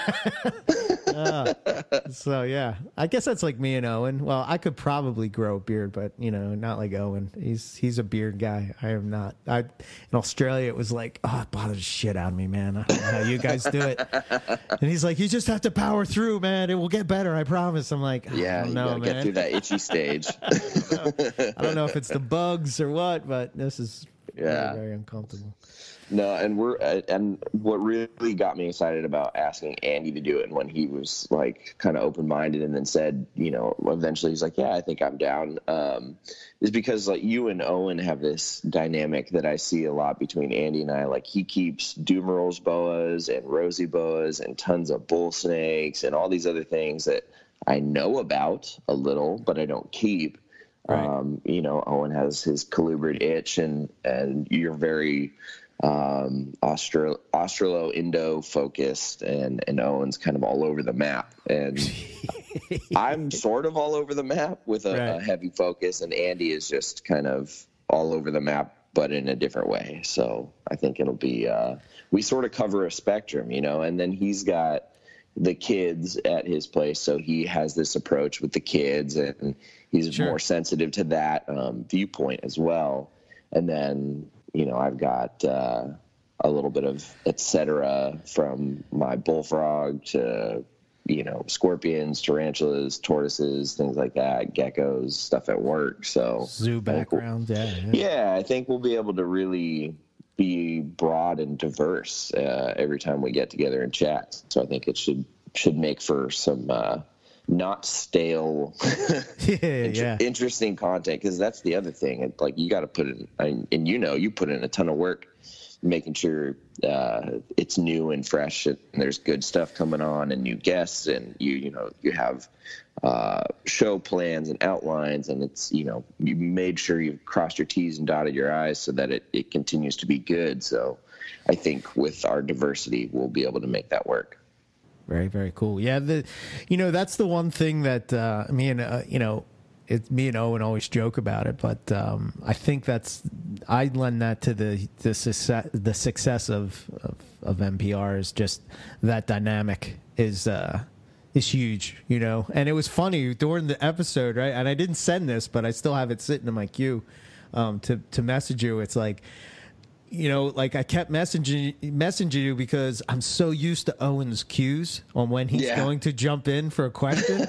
I'm like, oh shit, I didn't want to cut you off, and I'm like, oh, was Riley trying to ask the question there? Damn it! All right, Yeah, no, it's different. It's so weird how you just become so in tune to that other. I equate it to you would know this. It's like similar to playing in a band. It's like like when you're jamming with somebody, there's certain cues that are given off that you just sort of learn over time, and somehow you just have an intuition about your other guys involved 100%. It just sort of naturalize together and just become this thing, this biological entity, and you just understand and sort of intuit what everybody's doing and thinking.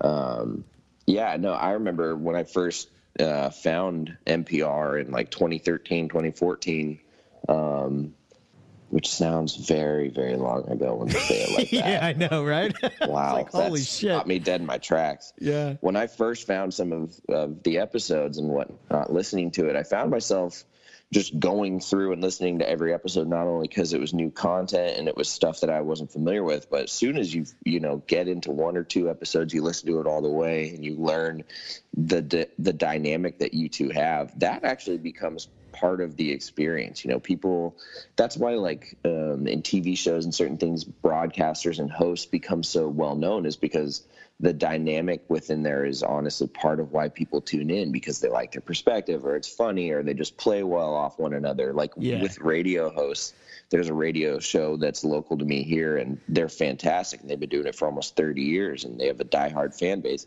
because they're hilarious, and the dynamic just flows well together. And so I think you guys have, after 8 years, you guys have an insane dynamic, and it's just awesome. Yeah. Oh, I always joke he keeps me grounded. It's like I'm the dreamer, It's like, oh yeah, it's like this utopian of reptile world thing, and like Owen's like he just comes along and just pops the bubble. Like, what are you talking about? It's like, damn it. Okay, you're right, Owen. So. Yeah, it's funny, man. It's definitely part of why people look forward to NPR, I'm sure. So. Yeah, cool. I don't know why we've never had Andy on. He kind of is like, lays low on the radar. He's sort of involved in the jungle stuff online, but I think he's just too humble for his own good. Like he's, yeah. No, I'm just kidding. No, I think he's just too humble for his own good. Like he doesn't believe that. Well, I could be overstepping, and Andy, if you're listening to this, because I'm finally getting him to pay attention to the podcast world. Okay. Because he's not an Apple guy, so he doesn't do the iTunes podcast stuff. And I was like, dude, you can listen to podcasts on other things. And he downloaded some app, and he's like, what? It's online here. And so he's been like messaging me excited. I just listened to the Ari episode and da-da-da-da-da. And he's like finally getting it, Nice. But I think he's too humble for his own good. He just, he's got a family and everything that's his main focus. And so he doesn't I could be assuming incorrectly, but I think he just doesn't quite have the confidence and belief in himself to put himself out there in that way. But I know he wants to. So that was kind of why I wanted to ask him first if he wanted to do this podcast with me, because I know he would see that there's good potential behind it and positive content to put out there, and he doesn't have to put himself in front of a video camera or anything extra vulnerable. It's just audio, and it's maybe a good way to ease into it. And as soon as the idea resonated with him, I could see the excitement click, and now he's head over heels. So I think he's a really smart guy, and I think he has plenty to offer. He's been having some success with his Doomroll boas lately. He's been amassing. Dude, you're telling me. I keep looking at him. I'm like, stop it, Riley. No, get off this internet. Right, get out of here. Yeah. But I think he has a lot to offer. He's got good perspective, and he's just a really humble guy. And it's rare when you find people that know how to say and admit, that they don't know something, or that they're still figuring it out, or that so far they've only failed at their endeavors, because you still learn a ton from people's failures and your own failures. You learn what not to do, or what didn't work, or, just anything like that. And it narrows your focus, and it narrows your expertise down. And before you realize it, you've actually become, quite knowledgeable in a species or something, because you failed so many times. And I'm not saying Andy's failed at stuff. I don't want anybody to think that. He's still, amassing his collection and raising things up and slow growing things. And he's been building, a decent group of jungles and bull snakes and rosies and Doomerolls and all of these things that I think he's going to, one day walk into his snake room, and it's going to hit him like a ton of bricks. Like, dang, I've been doing this for a while. I actually know, a few things about these things. And I think the more he puts himself out there, we'll see his confidence grow. And he's just a good guy. I think he has a lot to offer. So awesome. Awesome. Speaking of breeding, you've been getting some action, I've noticed, as of late. Yeah. We got the first rains of the season here. This is only my second winter back up north, because in Santa Barbara, we just don't really have much seasonal variation, and it was hard to get things cold this time of year. And I haven't dropped the temperatures yet as far as hotspots go, but my ambient's definitely fluctuating, and I'm seeing animals behave differently. And so I've been getting rain all week, so I started pairing things, and the Darwins are cuddling, no confirmed locks. Poplins are still figuring each other out, although I'm trying a new male who seems to be terrified of this female.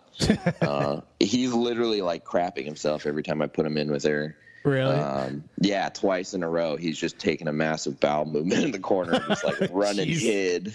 Wow. And she's not like exceptionally big, so I don't know what their issue is, but I wanted to try a darker male with her this year and see if I can start aiming for some really black poplins. Nice. And the tiger-headed Xanthic coastals getting cozy with a female, but the rainbow bows are breeding like test bunnies. I don't even have to try with them anymore. It's almost not even fair. Right. But and then that citrus tiger girl, she seems receptive. That male's been all over her the last couple nights. So nice. Yeah, you'll probably produce them before I will. I don't know, man. I've said that before. I've counted my eggs before they've hatched, and found myself kicking myself. So we'll see. I'm not holding my breath. Yeah, I made a mistake yesterday. I should have put some pairs together because we had sort of they said there was snow coming through, but it was more like sleet.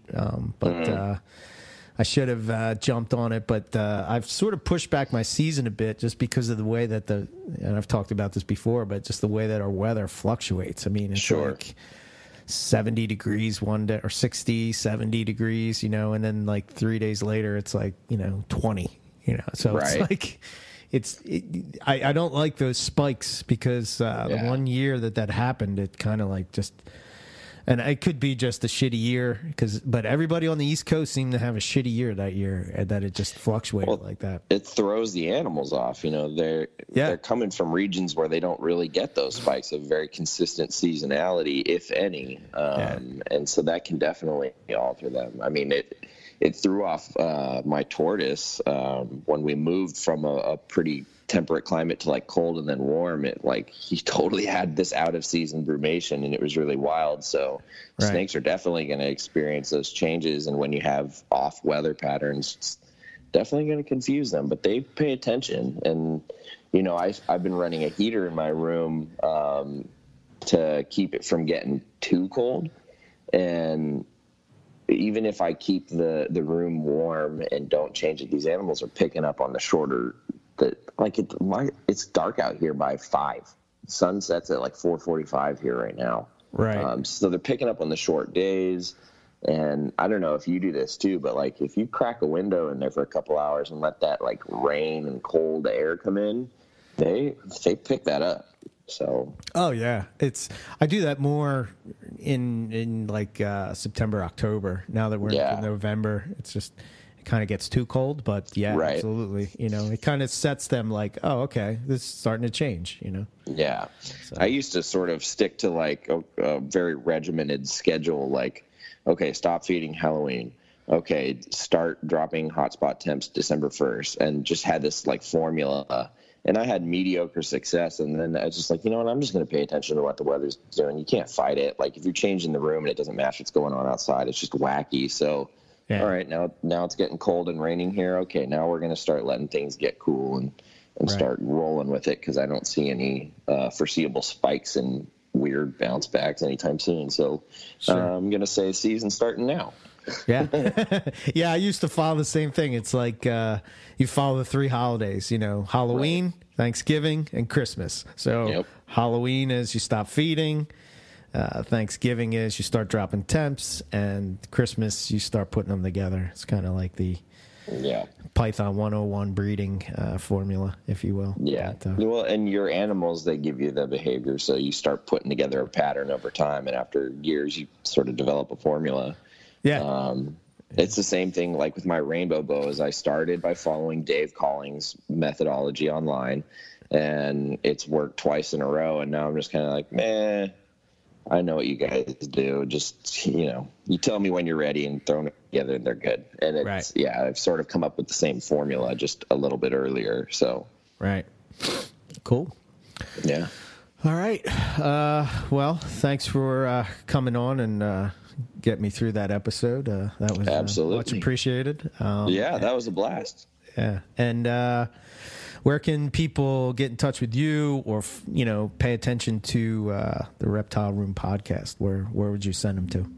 So we are going to have the podcast up on all major platforms, anything Android, iPhone, all the iTunes stuff. We'll aim to have it up on everything beginning of January. And for now, you can stay tuned for any updates on Facebook and Instagram. Just look us up under Reptile Room Podcast. We just put those accounts together.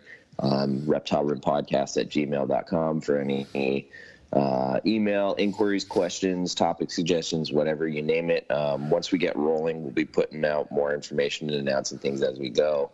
And as for myself personally, just, Riley's Reptiles on whatever it is, Instagram, Facebook, I'm around. So I'm not hard to get a hold of for sure. So cool. Yeah. And as we get closer, we'll have to get you guys on and you can, tell us what's going on and how we can, listen and all that kind of stuff and what you have lined up. So yeah, we'll put Andy on the spot, make him real uncomfortable, and pop his podcast cherry. That's right.